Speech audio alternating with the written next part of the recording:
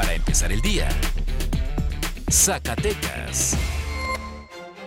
Buenos días, hoy es martes 15 de junio y esta es la mejor información para empezar el día con Meganoticias Zacatecas. Noemí Luna, presidenta del Partido Acción Nacional en Zacatecas, lamentó la actuación de elementos de seguridad durante la jornada electoral, pues aseguró que el pasado domingo 6 de junio se detectaron diversos actos facciosos, en donde más de una vez se denunciaron delitos electorales.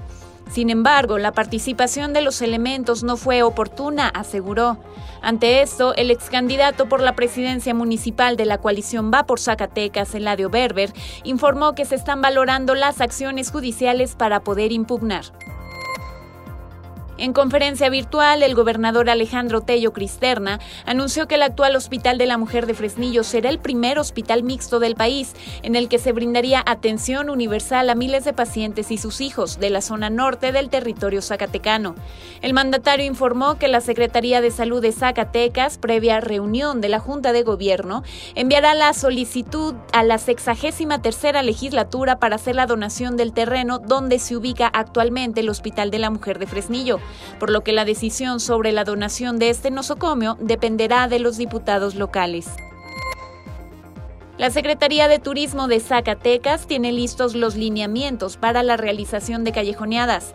Sin embargo, cada prestador de servicios turísticos debe llevarse a la Comisión Federal para Riesgos Sanitarios para que sea evaluado. Hasta el momento, las autoridades manejan que podría haber un máximo de 100 asistentes, además de la prohibición de alcohol y uso obligatorio de cubrebocas durante todo el recorrido.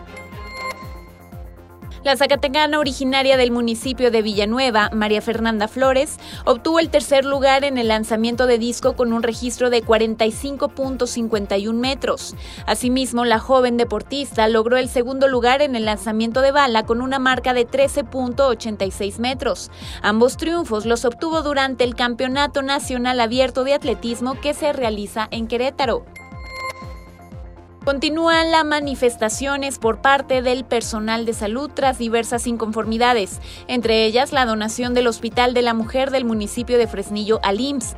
Durante el mediodía, un grupo del personal de salud permaneció a las afueras del edificio A de Ciudad Administrativa, pues aunque el gobernador Alejandro Tello informó que el hospital mixto brindará atención a la derechohabiencia del Instituto Mexicano del Seguro Social, Instituto de Salud para el Bienestar, Instituto de Seguridad y Servicios Sociales de los Trabajadores del Estado y a quienes no cuentan con seguridad social, los manifestantes aseguraron que será todo lo contrario, pues mencionan que el Hospital de la Mujer en Guadalupe registrará más sobrecupo del que ya tiene. Ahora usted ya está bien informado con Meganoticias Zacatecas.